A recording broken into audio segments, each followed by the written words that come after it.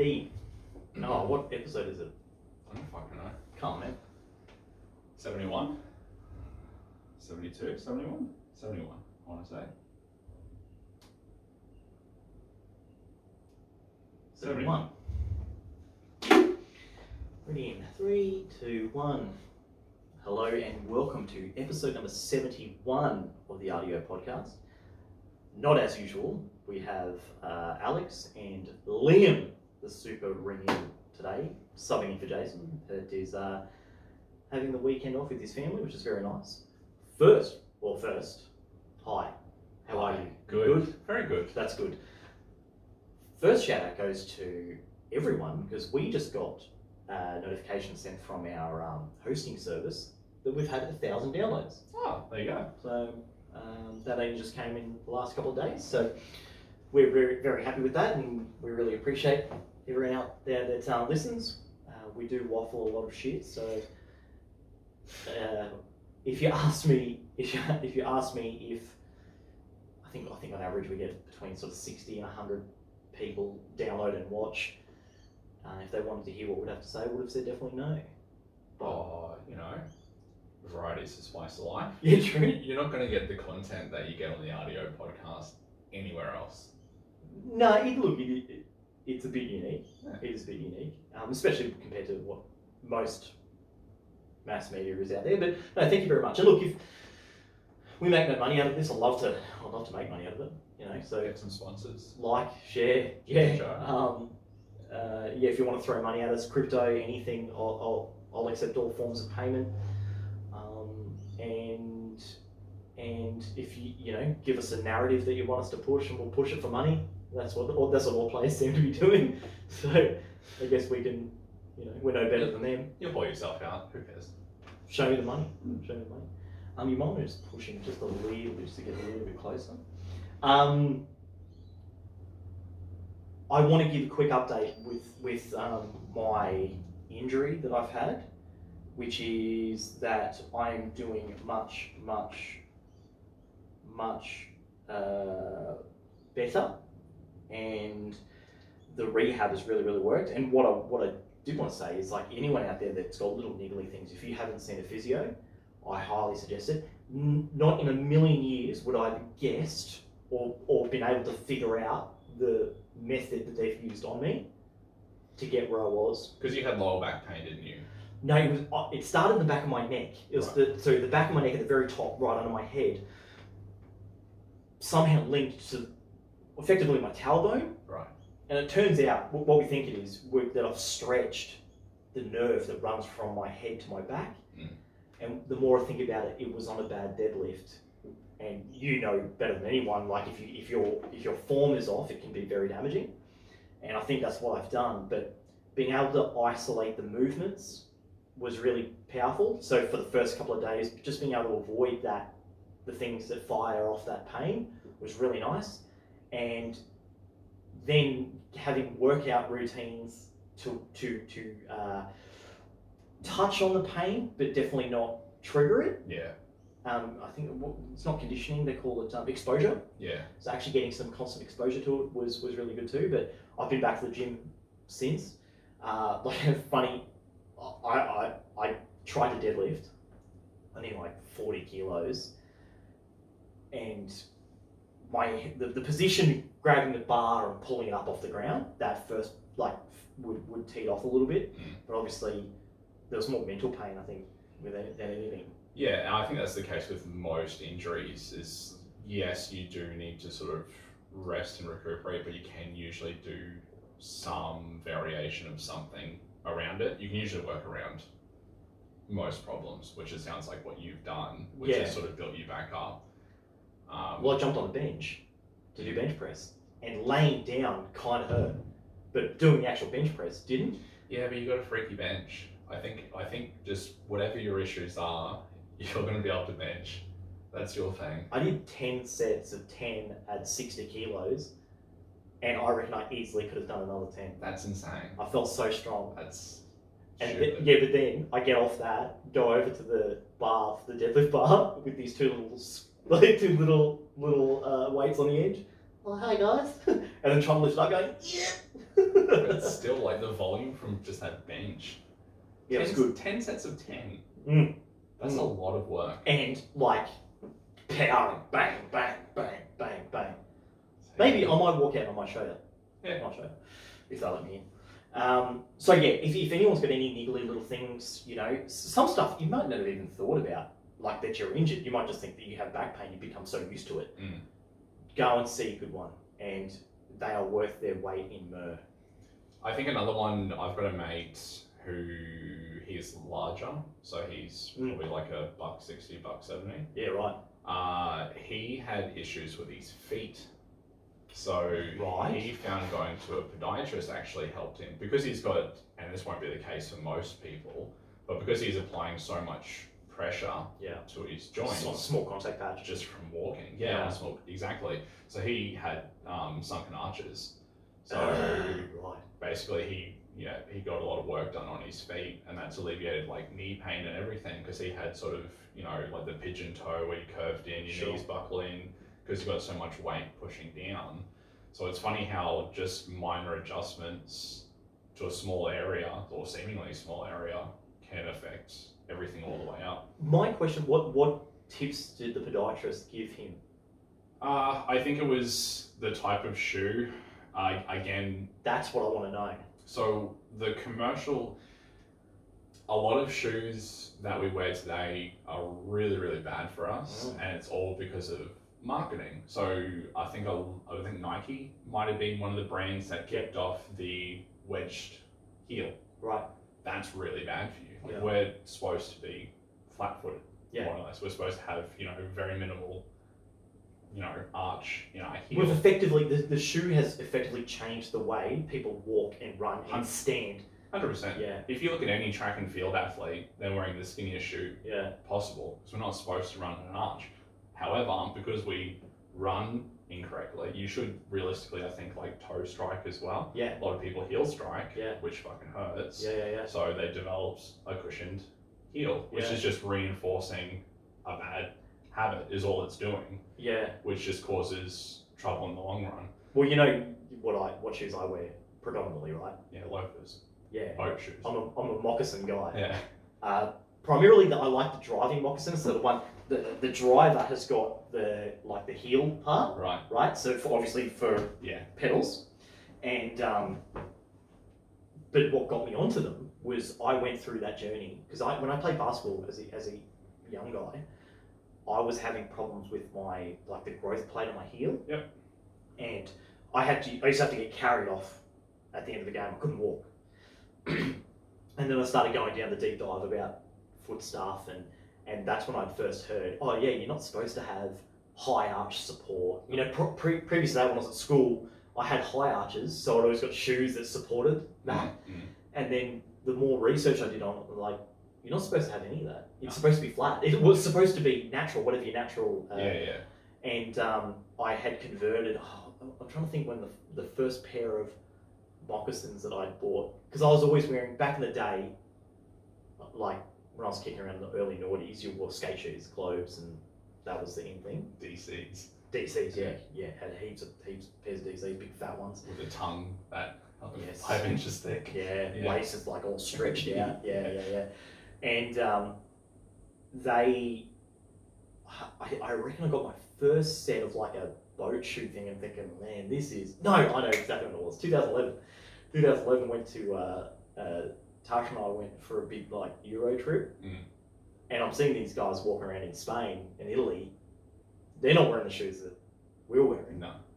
They're all moccasined. So I bought a pair over there and I'm like, man, this is cool.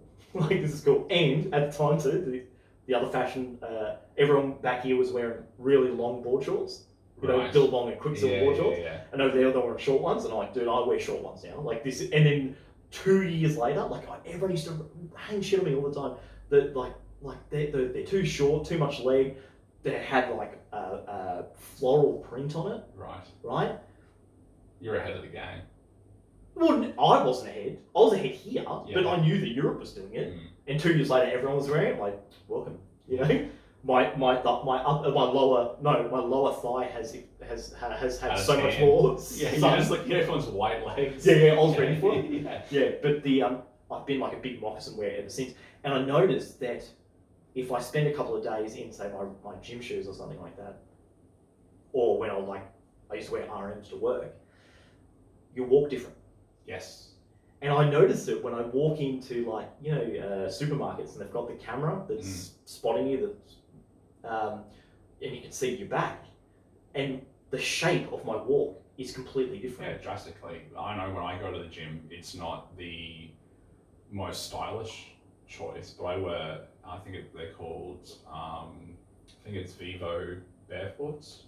Are they the ones with like the toe? They don't have the toe, but they're similar. So they do have a very large toe box. Right. Extremely flat. There's almost nothing to the sole. Yeah. And it's so that your toes can spread and grip. Sure. Yeah.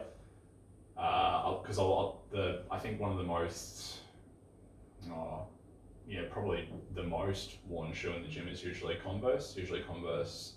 High tops, Right. especially for like deadlifts and stuff, because it gives you a bit of ankle support because Yeah. it's higher.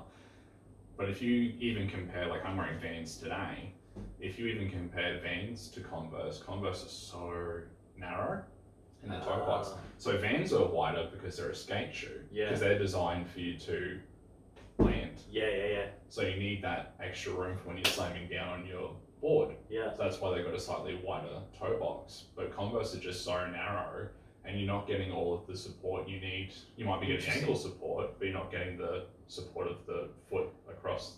See, I find Vans wide and narrow at the same time. So I find them tight to fit Right. on my feet, but I've also had them lock out basically leaving the throttle flat at Lakeside and stuck under the brake pedal. No.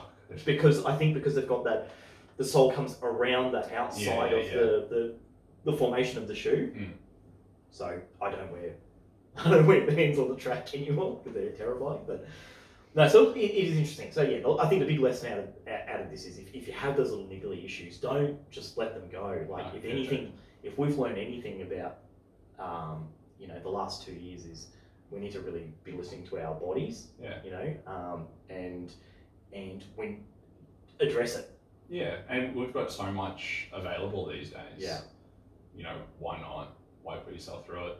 I mean, it's not cheap. My health cover spotted half, but it was still, $55 a session or something like that. And you might be in there for 15, 20 minutes. So that part you might go, ugh. But the fact that I can now put my head in a bucket to wash a car, or I can change the bed without, wincing in pain, so that's worth it. Yeah, quality of life. I think that's one thing you got to look at. That's the most valuable thing, really. For sure. Yeah. I wanted to talk about so you're not really invested in the stuff that we've been talking about of late, but I did see my favourite article came out yesterday. Did you hear about the Nope. the Finland's PM? Nah. The Prime Minister of Finland is a lady that's 36 years old. Okay. Is this the Very attractive lady. Yeah. It's ringing a bell. So she came into contact with someone, and because she was double vaxxed, she didn't have to quarantine. So she went out night clubbing. Right. Till 4 a.m. and left her phone at home, and was getting pinged saying, no, you need to in this case, you need to. And she's had to come out and everyone, like the overarching, and it was the first feeling I had. All the comments were like, how did you last to 4 a.m. like at 36 years old? No, I think the more surprising thing is how did you go out without your phone? Oh, chicks do that stuff all the time, man. My missus does it. I'll look at the couch and it's still connected. She's just forgotten. Really? Yeah, man. Oh. It's not an extension and do you know what I think? They don't have pockets. Chicks don't have pockets, therefore they don't have their phones attached to them all the time. So sometimes it's in a handbag or sometimes it's in the car. It's not as welded to their bodies as it is to a man's. That's my take on it.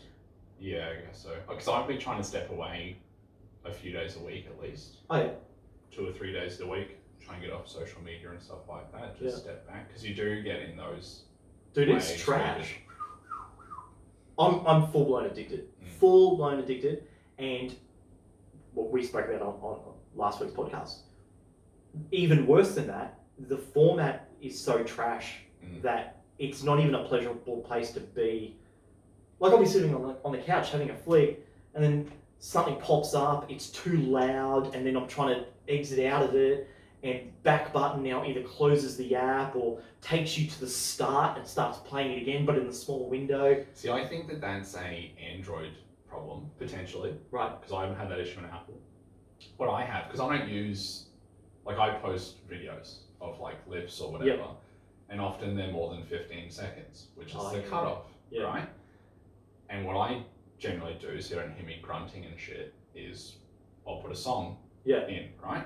Now they used to have a feature where whichever song you picked, when you got to the second clip, was over 15 seconds, It it'll continues. continue. Yeah.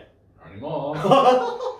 So now you got to sit and listen to when that 15 seconds ended, what lyric it finished on, and then go back in. That's what. Scroll. Okay, so that's what we were talking about before. That's a regression in the user interface. They had it. It Why was- get rid of it? They've broken it. Yeah. Because they don't care anymore. Because they've forgotten there's a customer attached to the end of this, and they're so gathered in what they can sell you using the data that they've forgotten that, hey, this interface sucks. And I said it last week. I think it's because they're trying to compete with TikTok, Yeah. so they're trying to make it a copy of TikTok. Yet it's just a mess on the way through. And I get it, it's hard. But you know what? If I was a multi-billion-dollar company, I reckon I could make it work. And I wouldn't let it out there until it was done. But also, why compete? Like you already do what you do, Yeah. and you already have the user base that you have. It's declining user base, that's the problem. Facebook is going like off a cliff in terms of pickup, and Instagram has stagnated. Okay. So I've not looked at the figures. So Yeah. I don't use Facebook. Yeah. Because you're young. Okay. I don't know what that has to do with anything, but okay. No, they don't. There's Facebook is for old people. Right. Okay. So I only use Facebook to communicate with my coach because I post all of my stuff in there. Is he old? Nope. How He's old is my he? age. Really? Yeah, but you just make a Facebook private group, Okay. and then you can just post your videos and your feedback and stuff in there. Other than that, I don't use it. It's Yeah. good for birthdays. Yeah. Instagram I'll use. Take your birthday off there. Anyone that's got their birthday on Yeah. Facebook, take it off because. No present for you. Fuck you. Well, it's not that. When I had my birthday on there, my credit card used to get skimmed all the time. I removed it, gone. Oh. Because what do you need to get your to? Oh, I don't know. I just got a credit card and it took me fucking like 18 hours to get on the phone with someone to say I am who I am. Because someone else is using it. Yeah, it was so difficult. Yeah. If you can go through 18 hours of hold music, you deserve my money. Yeah. Take it, it's yours. Here's some free credit. Yeah. You've won this game. But I'm not on TikTok I'm not. at all. Do you want to hear my conspiracy theory on TikTok? Go for it, love it. TikTok came to prominence due to short video times. Mm. Can you move that ball? Sorry. Thanks, mate. Short video times, but often put to music, and people are doing similar dance moves, right? Mm. For me, that told me, and we know it's Chinese, Mm. and because it's Chinese government, okay? They're one and the same. They're trying to make dance robots. No. So lots of footage of dancing people. Well, yes, they've got lots of footage of dancing people, which is going to help build the data set for artificial intelligence. Yeah, dancing robots. And mouth movements, so people like mouthing off things. So you've got the text data there, you know what they're saying, Yes. you know what the mouth looks like. Is that not the perfect data to build a digital avatar of someone? It is. People don't like robots looking like people though. That's one study that they've done time and time again. It's called Uncanny Valley. Yeah. But if you make a really good one, the problem is that there's something not right about it. Yes. But once it is right, and there are people out there that are there are people out there that are currently having sex with latex dolls that look nothing like people. I was just going to say it's going to kick off to perverts first. Yeah, well, and they pay. It's a high paid yeah, industry. yeah, big time. But yeah, I think that needs to start making imperfections in them because that's what we don't like. Because you just make symmetry. Yeah, you're making a silicon mold of a face that looks the same on both sides. Yeah. Because there was something that we did at school where you like took a photo of the left side of your face and then like duplicated it, and then the photo of your right and duplicated to see what you would look like if you're beautiful. Yeah, but you look weird. But I think there's an ugly side and a good looking side. Right. Like if you replicate one side looks better than other. But then having both, you look normal. So I saw that because there's a mathematical theorem, right? Yeah. Yeah, and Elizabeth Hurley is perfect. Right. Like by this formula, she's perfect. That's why Warnie got in there. Warnie's a legend. He's been everywhere. he's had like the top shelf stuff, and he's quite happy to shop in the sale bin too. Oh yeah, why not? And if you look at him now, you're like, why are you orange? Like has he moved to? Is he living in Muscle Beach or something? He's spending that Ashley Martin money. Yeah. Bit of a early noise reference there, I suppose. Those ads haven't been on for a while. That's the last time I saw an ad. I don't watch TV anymore. No ads. Tell us about. So you've been on a bit of a journey of late. Tell us a little bit what fight. No, last time we spoke, where were we at? Have you just done your second DEXA or something? I'm trying to think. Last time I was on, or last time we spoke? Last time you were on here. Last time I was on here, I'd only done one DEXA scan. Yeah. That's what sort of kicked off me joining the gym and everything like that. Yeah. So, low bone density, 34% body fat. Yeah. 120 kilos. Yeah. Something like that.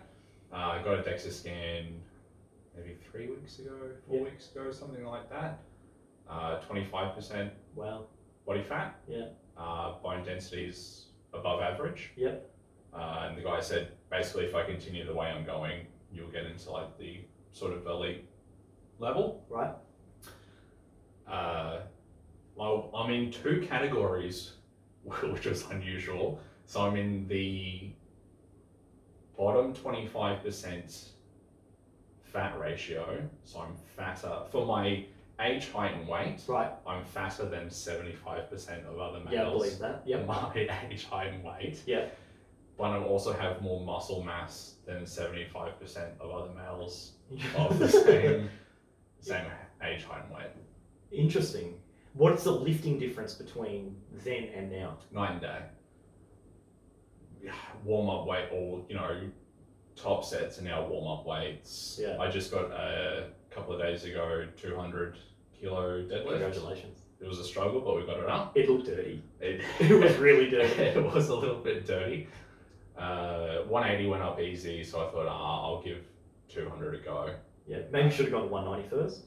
Yeah, but I think 190 was already my previous PR, and I didn't want to gas out trying 190 and then trying 200. So I just thought I'll just go for the 200.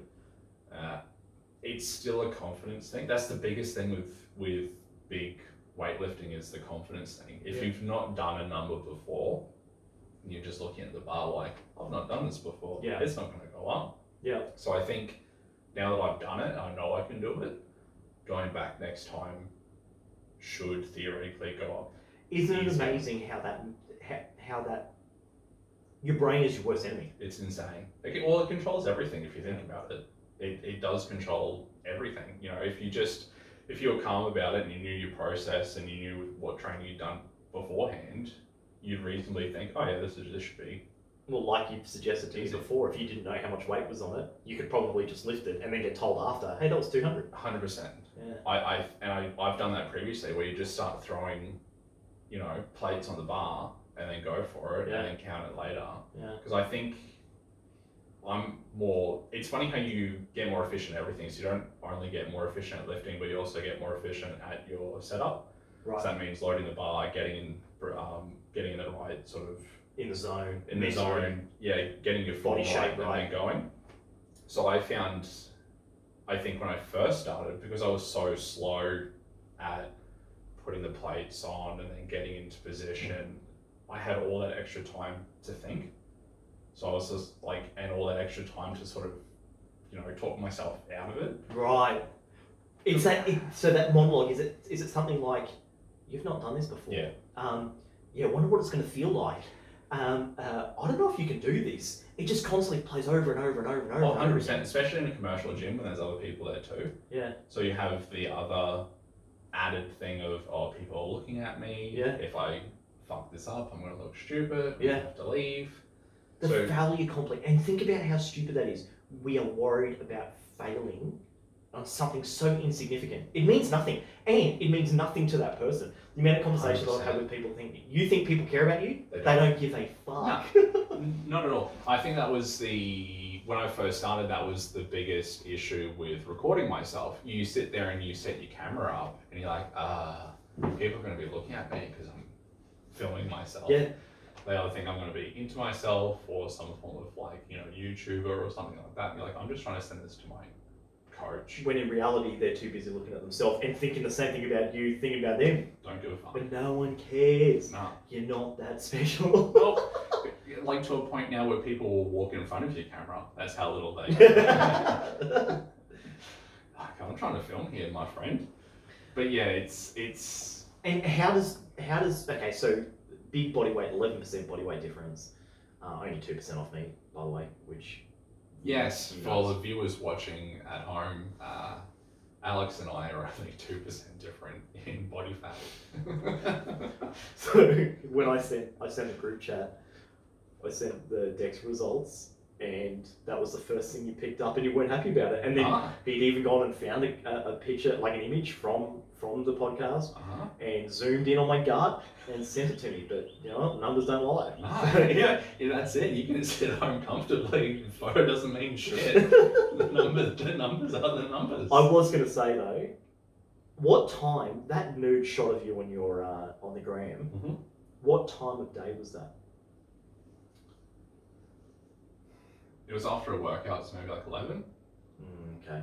It wasn't first thing in the morning. I was going to say, because I could send you a photo first thing in the morning, and it's a very different look to the paunch that I'm rocking now. I had eaten, okay, and had like protein shake, which can sometimes blow, but I had a workout as well. Yeah, okay. So I was coming in with a pump. Yeah. Hey, whatever you got to do for the gram, whatever you got to do for the gram. So we get that. But no, how does 11% change in body fat, and that obviously a massive amount more strength, how have you found that in normal day life? Like, is there something that happens now that you feel is more effortless now than it was before? Is there stuff that's worse? I've had people complain to me that because they're on this quest, the food, the just pure cost of food and just the amount of time to shovel to get the food in. Eating sucks, especially when. So I'm not on a strict meal plan, but I do have a calorie guide. Yep. So 3,400 calories, and it's mixed up of 220 grams of protein, 100 grams of fat, and then the rest is carbs. Yep. But you can, whatever you have to eat to make that up, eat whatever you want. So it's not like chicken and rice. If you want to have steak or lasagna or whatever, as long as it fits the macros, go nuts. It's funny. So this gets back to the social media thing again. It's funny how your mind can really fuck up your progress in certain ways. It can help in some ways, but it can also be a detriment. So when I was fat, I didn't care what I looked like. Yeah. Because I was fat. Yeah. Who cares? It's easy to not care. Yeah. That's the only ammunition you have. Yeah. Yeah, that's great. That quality that you're showing me is worthless to me. Yeah. Yeah. 100%. And you'd hear all the time, oh, you're fat, and you go, whatever. I'm fat because I've chosen to be fat. Yeah. Whatever. But then when you start to lose weight and you do start to change how you look, that's when you get stuck into, this person looks like that, or I want to look like this, or I want to look like that. Right. So that can be, I can understand, well, and this is why I got into psychology, because there's so many athletes Yeah. or, you know, bodybuilders and things like that, they get this really bad body dysmorphia where they don't know where to stop. Because initially for me, it was just, and I've worked my way back into it to just be weight. Like, how much can I lift? Yeah. Go back to performance Yeah, rather yeah, yeah. than aesthetics. Because that's what got me to where I am now. Yeah. Was purely performance based. But even that, you can compare other people's lifts and you go, oh, how come he can lift that and I can't lift that? So you really need to dial it back to, this is my journey, this is where I started. One thing that I learned was, well, the beauty of sending Dave my progress videos every week is you can go back and you go, oh, this is where I was in June, this is where I was in, this is where I was in April, this is where I was when I started in January. And then if you compare it to yourself rather than comparing it to everyone else, you go, oh, fuck, I did a good job. I've thought the biggest problem with social media is just having the amount of people to compare to. So you can go, and I've used this example before, but I think it's probably the most poignant one. I had a couple of times where I'm like, how come everyone's on holidays except me? Yeah. But it's not that everyone is, it's that one person is. And then when they're back, someone else is. Yeah. And when they're back, someone else is. And That's your it. perception is, well, you're the only person that's not there. And it's the same, I'm guessing it's the same when you're looking at images of people. And I'm not an image conscious guy. I told you I've got body morphia. I look at myself in the mirror nude and I'm like, fuck yeah, dude, you are killing it, right? So I don't compare myself up against other people. But I could see if no matter what your metric is that you are using, whether it be performance, aesthetics, intellect, the amount of accolades you've got, the problem is having to look at so many people, such a condensed data set of people that are also looking at the same thing that you are. Do you know what I mean? So 100%, because, and don't forget, they're only posting the best of what they have. So they're not posting the Monday to Friday bullshit. It's the Saturday on the drinks or the PR it's or a filtered or the weight cut. Yeah, there's no journey to get there. It's just a result. Yeah. And so you don't know how they got there. You just go, oh, they're there. Why aren't I there? And if you think about the psychology behind a picture before and a picture after, but that journey is everything. Oh, the journey's not shown. No, 100%. Yeah. And that's how you get these gimmicky like weight loss pills and stuff like that. It's like, oh, you know, Charles did this in 6 months. Yeah. We don't know that. We didn't see the 6 months of. We just saw this. And I love that meme. It's like that fat white guy drinking, and then it's like in 3 months' time, and he's just this ripped black guy. I love it. But yeah, okay. So, but is there anything in your day to day that you've noticed that's changed from, with absolute respect, fat Liam to staunch Liam?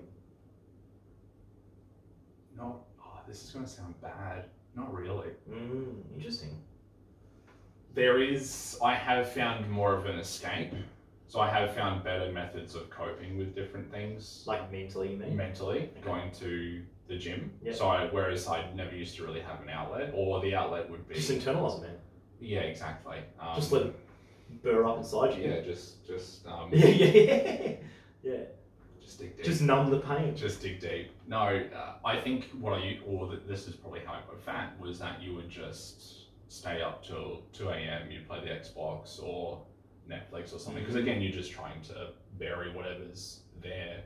But if you can turn it into something productive, then you at least feel, oh, I'm getting something, I'm working through something. I have to say the best remedy to agitation is lifting something. Yeah. Because I had it yesterday. I had a difficult customer, and the day was so good, but this guy was just making everything so much harder than it needed to be. And it was very hard to communicate with them. And I got home and I was agitated. I even touched it, and she's like, "You're like mad," and I'm not a mad guy. I don't get mad, but I was so agitated. Just went to the gym, whacked it out. Sweet. Yeah. I felt so good. So much better. It's the endorphins that you get from putting your body under stress. I love dolphins. But it is true. You never leave a workout afterwards feeling worse than unless you injure yourself. Yeah. Feeling worse than what you went in, and it's the hardest step is going, and that's any problem in life. Yeah. Any problem in life is getting started. Yeah. I can't remember her name, but there's a psychologist who came up with the 5 second rule. So if you allow So she was the one that, so when the food drops on the ground, she you came pick up it up. with that. Wow. It's so if you allow yourself more than 5 seconds to think about any one thing, that's when doubt or a different opinion can come up. So if you ever have to do something, if you count down 5, 4, 3, 2, 1, and then just go and do whatever it is that you have to do. If it's you wake up and you spend half an hour on your phone instead of just getting up, if you wake up and you go 5, 4, 3, 2, 1, and just get out of bed, that's how you get out of this. I can illustrate that. I've got the perfect example for that. Going out for lunch or dinner with friends and looking at a menu. Right. My strategy is look until something I like, close it, order it. Yeah. And the people, and a few people in particular that I go out with quite a bit, always have absolute regret because they keep analyse this. Okay, so if I got this one, then that's pretty cool. But this one over here has got this, and this is what I like. But should I get this one? Okay, and then you've just guaranteed you're going to have a bad experience there. Oh yeah. Whereas I'm like, someone goes, "Oh, don't you wish you got the blah blah blah?" No, I really enjoy this. I didn't even know that was an option. This is delicious. I do one better. I just order the same thing.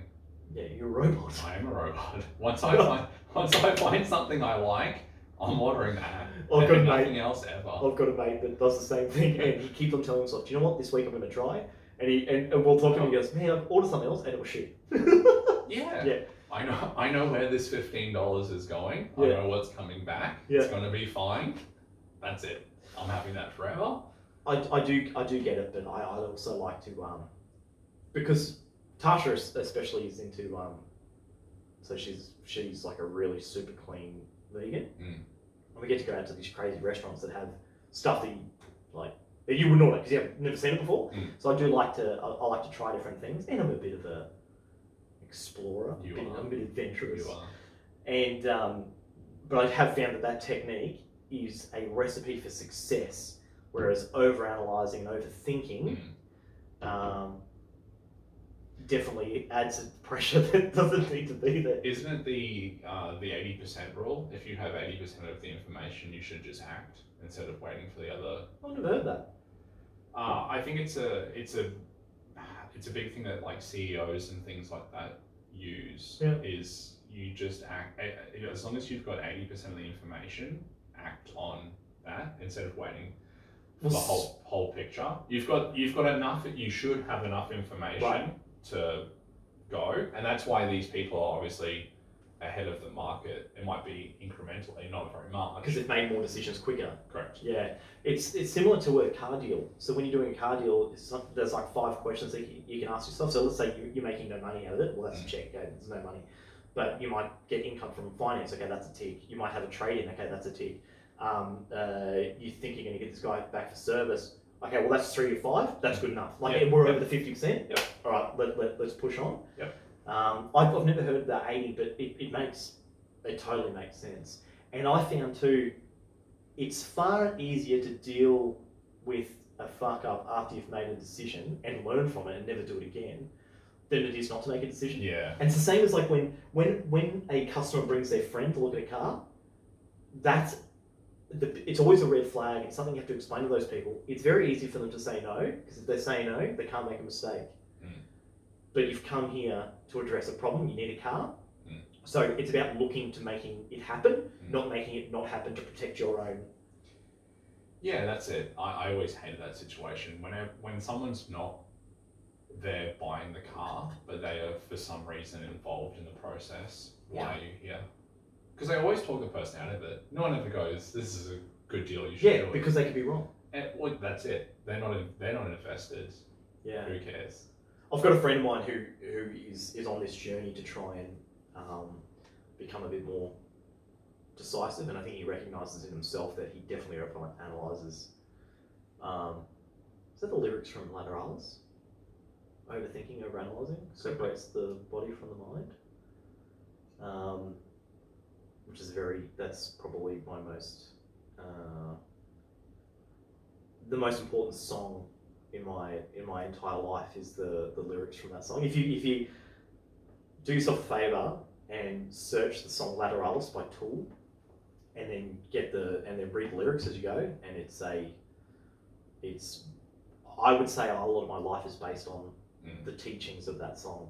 I think Maynard just tweeted a couple of days ago, if someone hasn't listened to Tool before, first song that they should listen to is The Pot.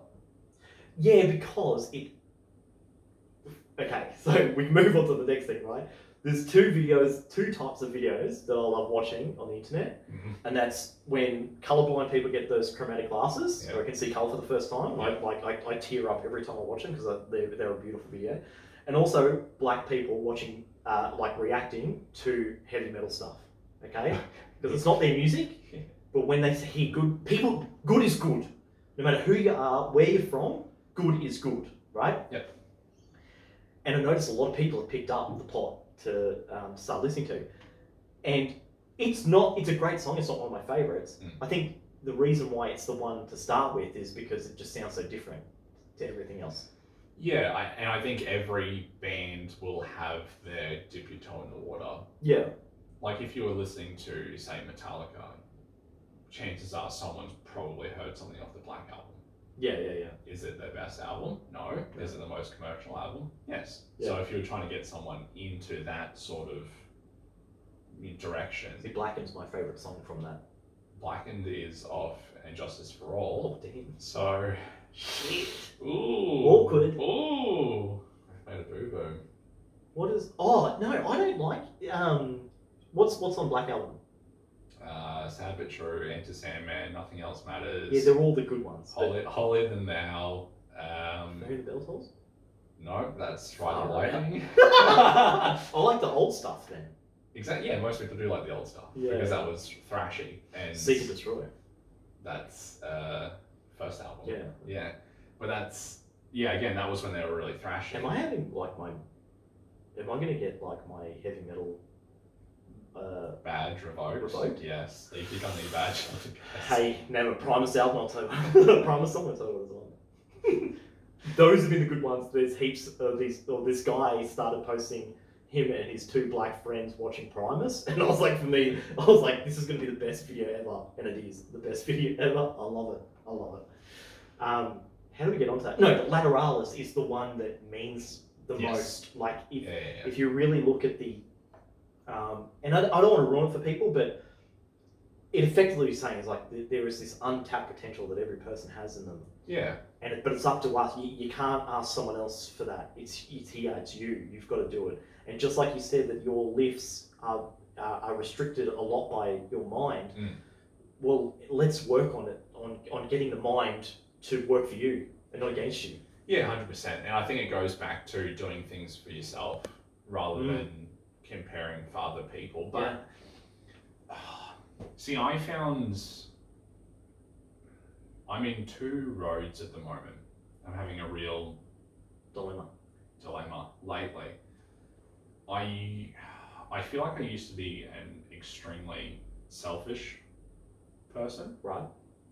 Not outwardly, like I'd never do anything to purposefully put anyone down or disadvantage hurt anyone. Someone for your benefit. But any decision I made, because I'm like your friend, I overanalyze everything. I need to look at something from 100 different angles. I don't apply the 80% rule. Yep. I need 200% before I do anything. It had to work for me. It had to. Every time it had to work for me. Yeah. Otherwise, it's like I'm not doing that. That doesn't benefit me in any way. But I've changed, and that can be good. So I've done like the weight loss, changing careers and things like that. When you do work on yourself, that does have... It does bear fruit. There is benefits, absolutely. But you also sort of and I'm not a religious person or a spiritual person or anything like that, but you do have to sort of look at your, I guess, moral compass in ways too. And I found that lately, working on other people has given me more kickback. Yeah. In a lot of ways. And it doesn't have to be involve money or anything like that. Just putting some time into someone else. Yeah. And not expecting anything back either. Yeah. Just paying it forward. Pay it forward. Here's something. So like my nephew a few weeks ago, I went to the gym with him because he's like, I've been watching you. What you're doing is insane. Yeah. Cool. Let's go to the gym. Yeah. I'll show you a few techniques. I'm obviously not a coach, but I've been doing it for 11 months. I can give you some pointers. Now I'm not expecting him to give me anything back, but just pay it forward. Other things, I've had, if you find out a mate's, down about something or, financial problems or something like that, just do something, how are you? Invite them out to lunch. Do something small to show them that you're thinking of them. Yep. And that can make a big difference too. That's the payback, is to show. There's more than that. Yeah. Because, so, I'm that guy. And I got it from my dad. So my dad, as hard as, or as harsh as he was on Jason and I, one thing that he did was he was very kind to other people. And what I learned, especially when you got, don't forget, I got into a very, very competitive industry from the get-go, which is car sales, with the old guard of car sales people. When I started selling, I was on a floor, there was 20 salespeople, and they were all there trying to cut your head off. So you did become very, that forced you to be independent. However, I did progress through, because sometimes the good of the entire situation is not necessarily what's good for you. No. But when the ocean rises, all ships rise together. Yeah, I think that's something that guided me through management. That's something that I learned. This will be beneficial to me if it's beneficial to the group. Yeah. So that's where I started to develop doing things for other people. So I'd always do the overtime. I'd flick out commissions to other people if I felt that they deserved them. Yeah. Because you knew that they'd come back the next month stronger. But again, that was still sort of, this is going to benefit me in the long run. But I think you do need to look at both sides of the page. How can this benefit everyone instead of just yourself? The world's actually a better place when you pay it forward. Because you're not expecting it. Well, so I feel like you'll grow out of this. Because you will not expect it to come back, and you don't want it to come back. You want it to be paid forward to someone that needs it more than you. Correct. So when you are investing time in someone else's life to benefit them, and if you just hope that they then do that for someone else, we're all being lifted up. Yeah, I think that's... So I think you've touched on that perfectly, because my careers lately have changed so much. My focus hasn't been progressing through any form of industry. So now I've looked at other ways that I'm no longer in a position where I'm imposing work-based advances to people under me. Yeah. So now you've got to look at other areas where I might have progressed that I can pass on.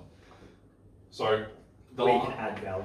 Correct. To someone's life. Correct. So I know, ever since the end of, or pretty much the start of 2020 is when COVID really sort of affected people. Yeah.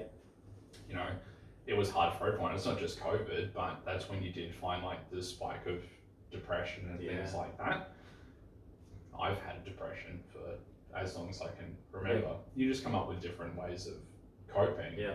But when you hear other people, when someone feels comfortable enough to open up to you and say, I'm feeling down, and I think that's a really hard thing to do as well. Yep.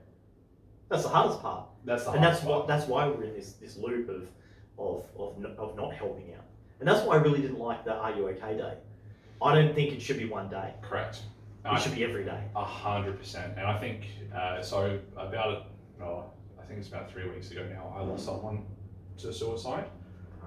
and you do, it's hard. So on that day, you actually rang me and I didn't pick up because I was playing basketball. So you do, and you know, there's a chance that you might not be able to do anything. For sure, but it's the unknown. It's the unknown. Yeah. But whenever someone feels the confidence to open up to you and say, oh, I'm not feeling okay, it's those little things, you know, just the text in the morning, you know, good morning, I hope you feel okay, or good night, just to show, hey, I'm thinking about you. Yeah. First thing in the morning, I'm thinking about you before you go to bed. Yeah. Just touching base. You don't have to do anything other than that, really, just to make that person feel, oh, someone is actually thinking about me. Because like we said before, like we said at the opening of this, people actually don't give a fuck about other people. Oh.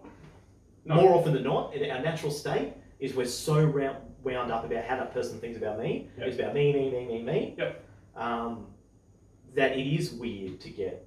I get criticised because people are like, "Oh, you ring me," because I'm not text. I'd rather just pick up the phone. No, but that's so you and Josh are the only two people that ring me. Yeah. But I appreciate that because it's someone you thought of me, you rang me. Yeah. We're having a chat for half an hour that we wouldn't have had otherwise. Yeah, about nothing. But who cares? Yeah. The fact that you thought about me and then rang me. Yeah. Oh, someone in the world is thinking about me. Because I could have spent the whole day, I'm not saying I did, but I could have spent the whole day thinking, oh, I'm insignificant. No one would notice. No one cares. Yeah.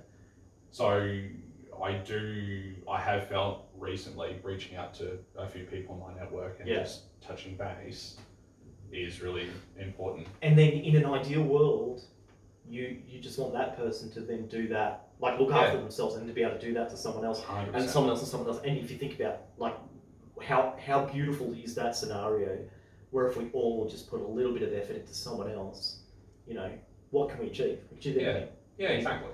So I think, and look, sorry to get real heavy on that, but especially now more than ever, this suicide in particular, I know the numbers are going through the roof. Yeah. Through the roof, and it is a hard time, and a lot of the stuff is, you know, internalized. A lot of the stuff could be attached to your physicality too. Like we spoke, when you got that little niggle, sort that niggle out. Well, if you got a brain niggle, sort that out too. Yeah. But it's up to, that's all of our responsibility. We all have a vested interest in seeing us as a civilization thrive, and I think that's what separates us from the animals, right? Yeah. But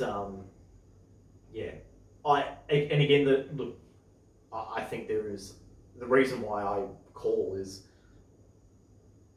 communicate. The art of communication, I feel like, is dying to a point where, you know, most businesses want to email everything emailed, all correspondence emailed, whereas some stuff, most things, in my opinion, should be a face-to-face conversation. Yeah. And you know, tone is important, and that are you okay? Well, are you okay? And yes, via text could be very different to, you know. That's it. It's well, it's a dumb comparison, but it's like when you get the someone calling in sick, or they text in sick. You're like, I want to fucking hear it. Yeah. Call me. I want to hear how sick you are. But it's the same thing. We've lost the ability to communicate. Yeah. It's all two thumbs these days. Yeah, and unfortunately, I think, I mean, I see how many disagreements there are online. How many people are miscommunicating with each other all day, every day. Yep. Communication is important. Mm-hmm. You know, somehow I don't know why it just got me to think about. Do you know that in like ancient Greek culture, there used to be a pot at the town square. I think you told me about this. this. Yeah, you write down a name of someone that you don't like, and then if enough people voted that person, you get kicked out. They get kicked out. I don't know what made me think of that, but it's like I think for a society to function correctly, we need to communicate. I think that's why. Look, I feel like that's where a lot of road rage or domestic violence, a lot of that kind of stuff is, and you tend to find. This is a massive generalisation, so don't rip the head off. Lower socioeconomic, lower educated areas tend to have more of those problems. Yep. And I feel like a lot of it is stemmed by a lack to communicate your point. So let's say if you've left school early and you maybe struggle to with your communication skills, it is increasingly harder to get your point across. Yep. So people actually, you might be hard done by because you don't know how to ask for what you want. Yeah. Or or the person that's inflecting their negativity on you, they don't know what you're trying to say. No. And again, that's on all of us to try and help. And I think you can do things about it, and it's about, I think another difficult thing is identifying issues that you have in your own DNA and trying to fix them. So 2021 for me, so I ended a 7-year relationship. Yeah. Now it's so easy after a breakup to be like, oh, that person was a piece of shit, it was all their fault, Yeah. blah, blah, blah. But when you look back and reflect, In a constructive way. Yeah. I was just as much a part of it as anything. Yeah. I know one of the things that I'm terrible at is communication. Yeah. Now, one thing that could be the root of that is having a family of people with autism. Yeah. We don't communicate. Yeah. It's the weakest aspects of autism. Yes. Is communication. Yeah. But you can do things. But everything's in the right place. But you can just because you have an issue doesn't mean you can't work on it. So Sure. one things that I had to do in my last job as an RTO manager was the morning induction. So that was public speaking. So I was getting in front of 150 people every morning, introducing the trainers, the courses, where the exits are, where the lunchroom is. I don't like fucking doing that. Yeah. But you do it enough times, you go, okay, cool, I can do this. I think the big lesson in that, and I've had people in my network say, that's just who I am, and if you don't like it, I'm like, no. Work on it. Work on it, 100%. We are not who we were. Nope. We can always develop. Now, you can decline, Yeah, or you could choose to improve those things. 100%. Well, that little bit of nugget of 5 minutes in the morning doing the introduction got me to try and stand up. Yeah. I'm so jealous. That is so cool. So I've only done it twice now. Yeah. But that's, if you were to strip my life away into two things, it's stand up and music. Yeah. I have a overwhelming passion for both of those things. You know, I'll watch all of the comics interviews, I'll watch all of their routines over and over. But it's, okay, this is something that I'm not good at. It's something that I've never done before. But why not try and do it and improve it? Yeah. And I think that's having the confidence to do that has then given me the confidence to work on personal relationships. Yeah. So if I can get in front of a bunch of random people and talk, why do I find it so difficult to talk to people that I surround myself with on a daily basis? Yep. So you can work on it. You know, Not just you can, you should. You should. You should. Jordan Peterson, who I'm sure if anyone watches the pod, they're probably familiar with him. He's a big psychologist in America, well, he's Canadian, but basically he says you shouldn't be happy with yourself. Yeah. If you're in your 20s, why would you be happy with yourself? Yeah. Your potential is so much more. Go and work on it. Yeah. You know. Just go and master your craft. Yeah. And whatever that may be. But yeah, I don't cop when you like if you're in constant circles of bad relationships, then if you're the constant in that, then there's some reflection needed there, and the tools are available to work on those things. Yeah. And it's something that I'm very conscious of. We had this conversation through the week. I haven't listened to that much music because that time to me is better used listening to a podcast that teaches me something. Yep. And it's amazing. We have all the information in the world, yep. All of it. Our whole history is wrapped up in on your phone. But it's a choice to whether you're going to absorb that. It's a choice. It's 100% a choice, and it goes back into where do I want to invest my time? Yeah, but there's nothing cooler than going to a party and then just pulling out this much random nugget it's such a good conversation starter, and then I hope it fires off some like, hey, do you know what I learned that, I can't remember what the last one was. Oh, I watched this doco the other day about it was Jeremy Clarkson. Did I talk to you about this? Yeah, you did about the Navy. Yes, and where the English mocked up a ship to look like a German ship because I'm having to go down a German channel to take out a shipping dock, a dry dock. That's the only dock big enough in the world to house and repair the biggest German ship in the world. And then they actually spoke to some of the guys that were on that ship, and to me, the thing I brought out of it was like, these men knew that they were on a suicide mission and still did this because they, it was the right thing to do, and like this, there was so much to gain from that. For me personally, there was so much. That mentality is so admirable, Yeah. And that was not a nautical joke. I got a tattoo a few weeks ago of a butcher's knife and a lightning bolt, which was, I've done a similar thing to you, a deep dive on Churchill. Right. So he had a tactic called butcher and bolt. So Yeah. that's why I got the butcher's knife and the lightning bolt. But it was this tactic of get in, cause as much havoc as possible, get out. Right. So butcher and bolt. But again, it's another thing where it's like, just get in there and do it. Yeah. Don't skirt around the outsides. Get in the thick of it. Did work for him. That's it. Very interesting. We did Dexter. There was something else that I was going to touch on with you. Now I've completely forgotten it because we went in directions that I didn't think we were going to go. No. Run off the path. I can't.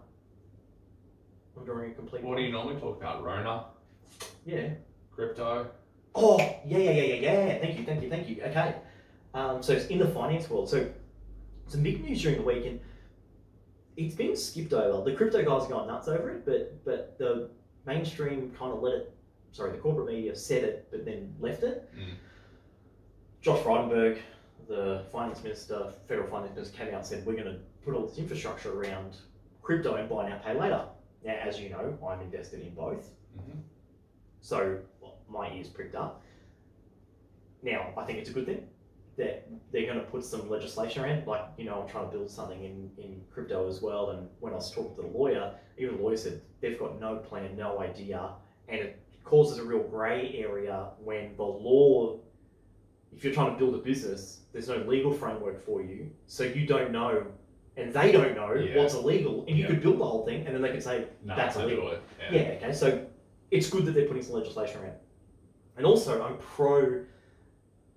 I like the fact that they've said we're going to build some infrastructure around crypto and not we're going to ban crypto, which has been said years and years, right?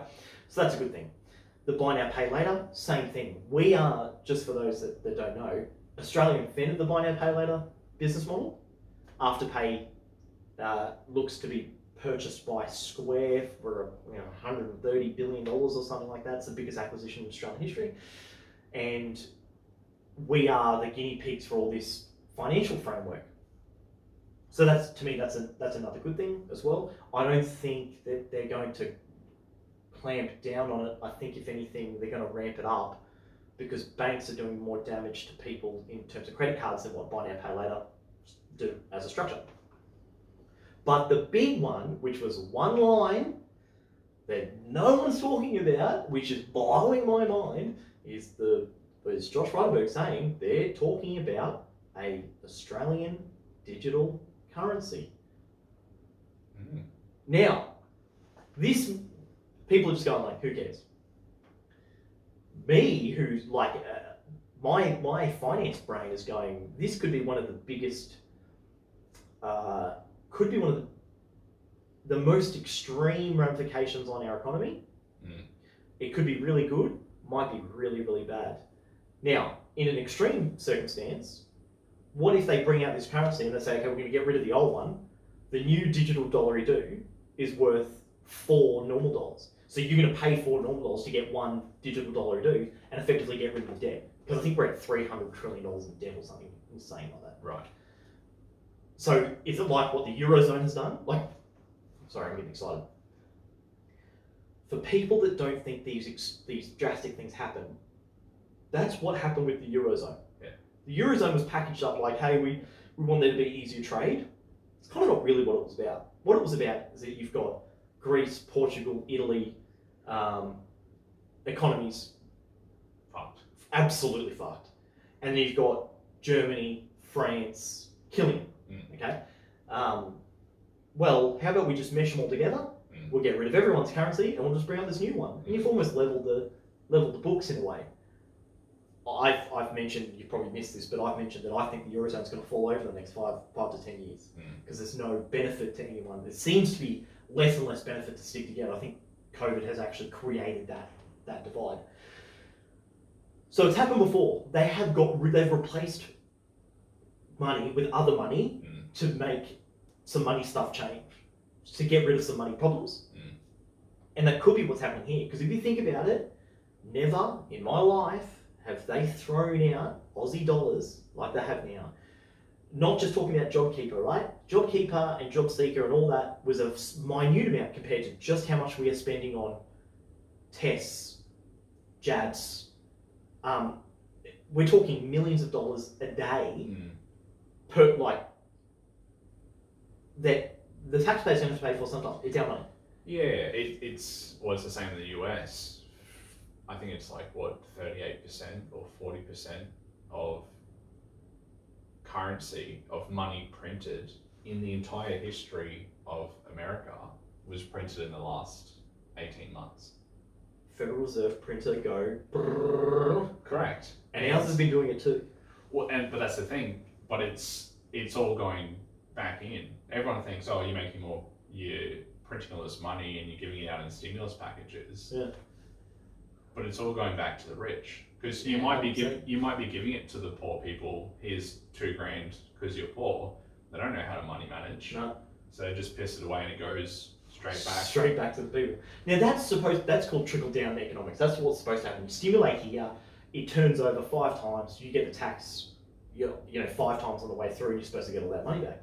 But the stuff that we're throwing money at, there's little to no return on it. And if you think about it, we're just pumping it into an overinflated property market, an overinflated stock market.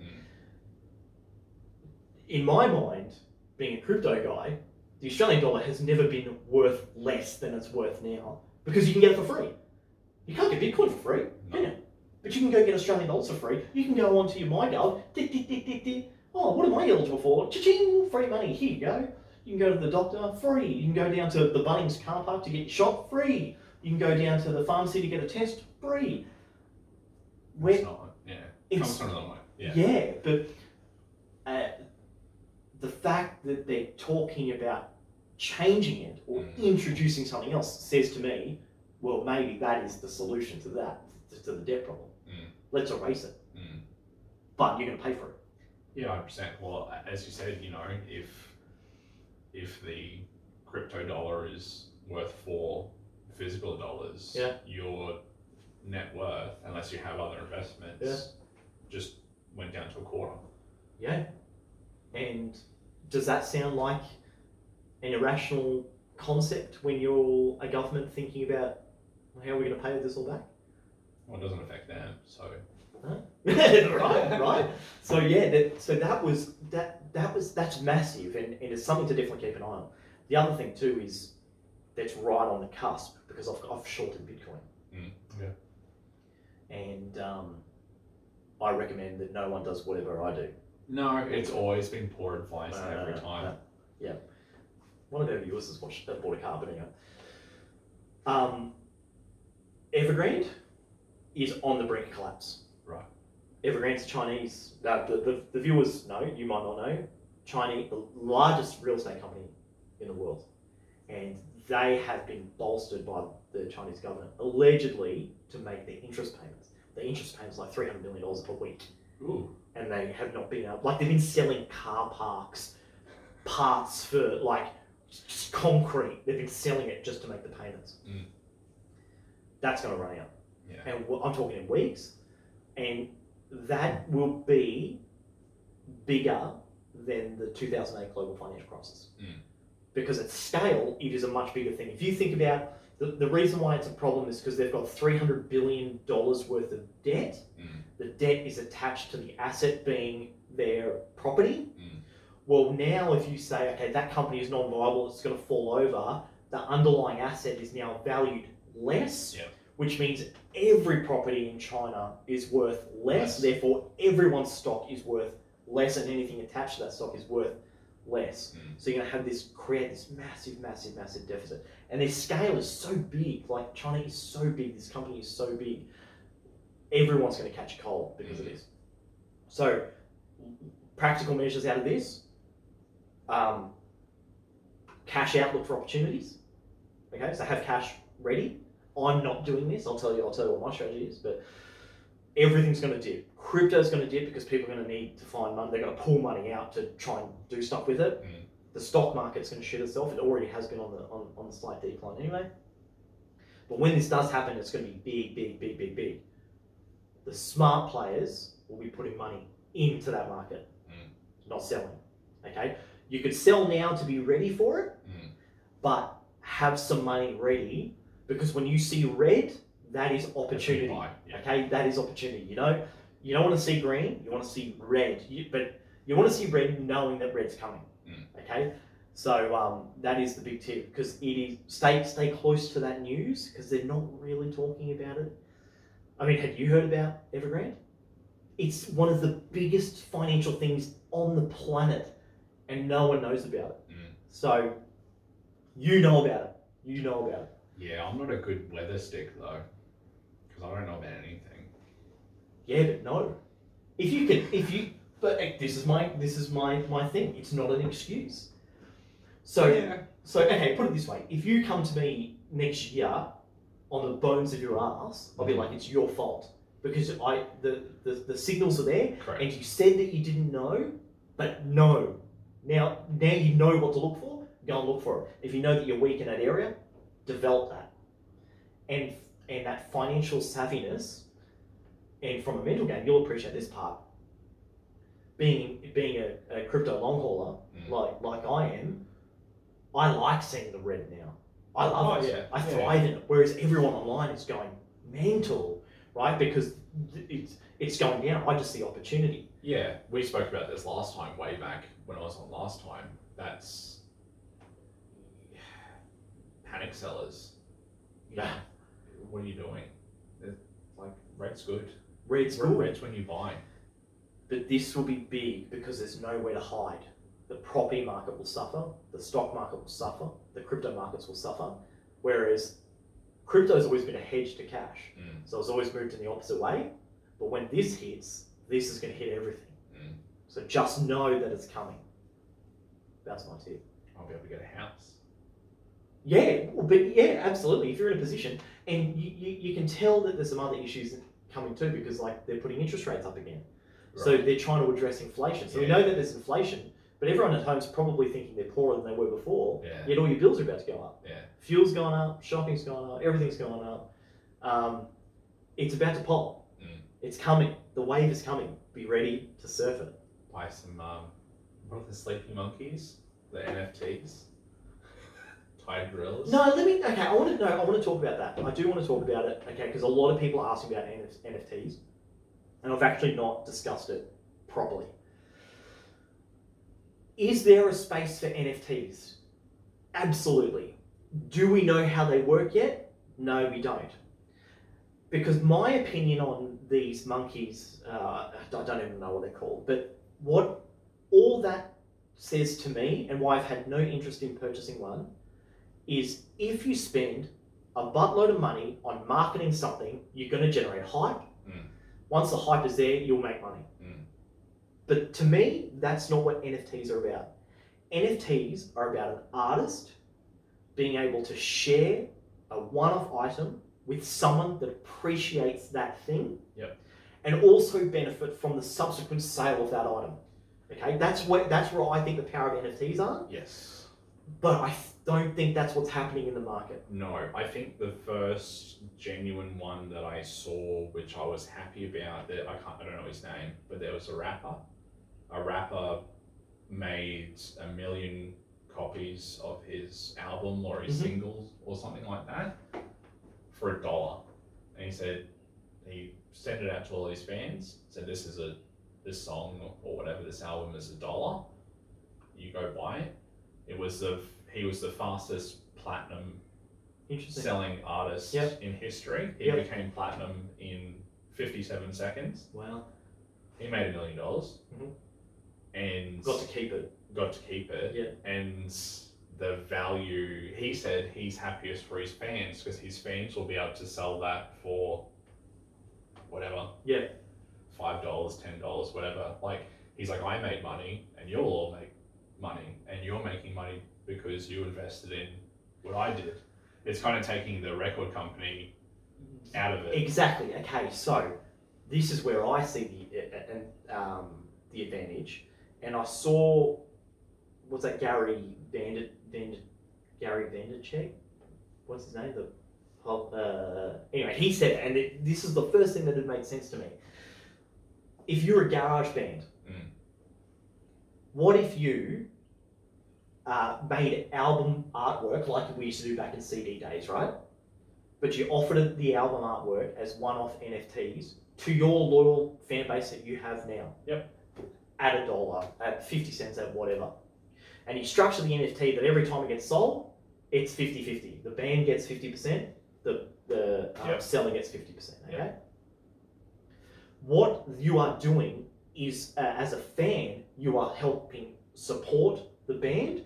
The band will hopefully use those funds to help them get moved to the next level, whether it be a tour, whether it be a new recording, like studio recording. And because of that investment, that band is now more appreciated